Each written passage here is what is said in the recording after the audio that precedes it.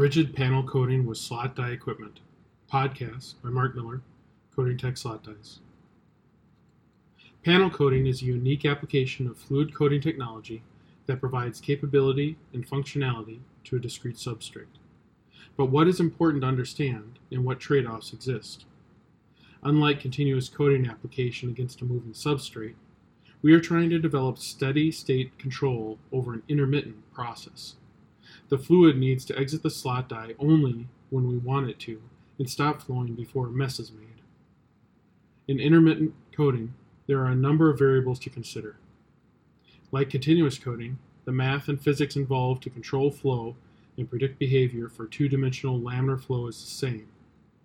The trick is to develop quality coating immediately and stop the flow perfectly. So this head and tail development is more critical in rigid panel coating than it is in continuous coating. Many fluids can be coated onto rigid panels. So what are the key factors to be aware of in the fluid chemistry, surface energy, and rheology to predict quality performance? One key factor is viscoelasticity of the fluid to be coated. In addition to the viscosity, elasticity can cause die swell, edge bead, or ribbing. The external effects of fluid flow and viscoelasticity typically require some trial and error because predicting flow outside the slot die has fewer boundary conditions for simulation. Owning or having access to research and development level panel coaters are very helpful with new fluids or substrates. There are two main techniques for coating rigid panels: proximity and curtain coating. Both utilize slot dies, but each has a different set of criteria to develop successful performance. In proximity coating, the gap maintained between the slot die lip face and the rigid panel is 1 to 2 times the wet coating thickness. So the lower the wet coat weight, the closer the slot die gets to the substrate. For rigid panels to have variation in surface caliper, this small gap can lead to variation in coating or damage to the substrate. For very light coat weights, less than 1 mil or 25.4 microns, curtain coating should be considered. For curtain coating, the critical calculation of success is the Weber number. No heavy math is required, just a simple understanding of the fluid and the equipment setup. This simple equation of the Weber number equal to the density times the volumetric flow rate times the impingement velocity divided all by the surface tension helps us determine the success of coating based off a couple of easy to find numbers from the fluid and the process. Success is typically predicted when the Weber number is greater than 2. One thing that you will notice with this equation is that the volumetric flow rate needs to be high, and therefore the line speed needs to be high for low coat weights.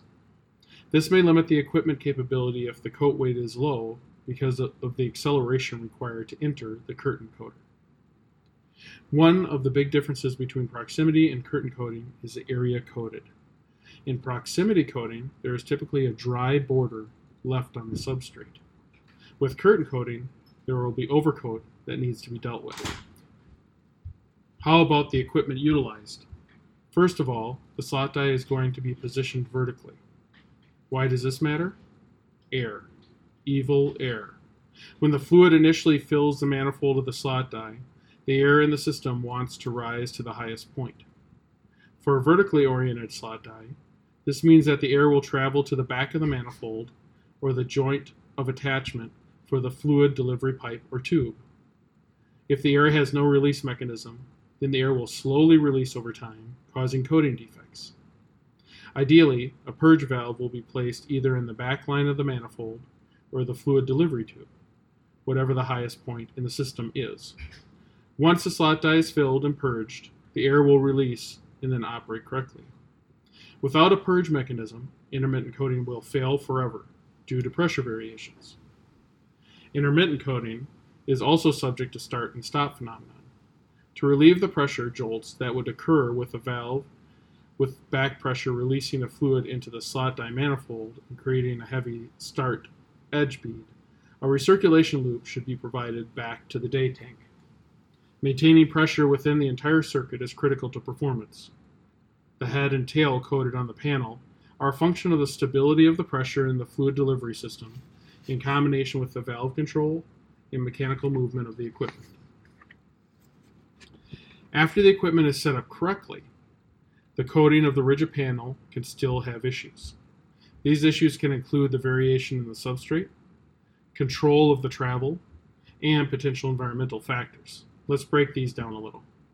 Especially in glass substrates, the surface flatness can vary tremendously. If the final product requires micron level control and the equipment is precisely manufactured to deliver micron level performance, the product may still fail if the substrate variation exceeds the coating specification. Make sure that the substrate flatness meets or exceeds the flatness requirement for coating caliper control both cross-web and down-web. Another key factor in the coating of rigid panels is how to properly handle the substrate. Should the slot die move over the panel, or should the panel move under the slot die? Can the panel be held stable with a vacuum table, or will the suction cause damage to the substrate? These factors need to be considered to properly design the equipment. Consider the stability and weight of the equipment traveling during the process. Also consider the ability to maintain precision as a heavy and stable piece of equipment traverses the coating area. Environmental factors come into play for both proximity and curtain coating, but more so in curtain coating. Because of the larger gap created in curtain coating, we have to be concerned with air in the room disrupting the curtain. With proximity coating, room air won't cause a fluid disturbance to the same extent as curtain coating, but mechanical vibration and environmental debris can cause coating defects. Make sure the fluid and substrate are clean before coating.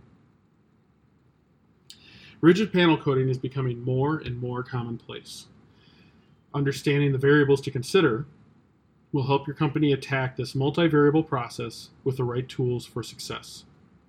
If you work through the questions presented here, you will have a deeper understanding of how to successfully coat panels and limit coating defects.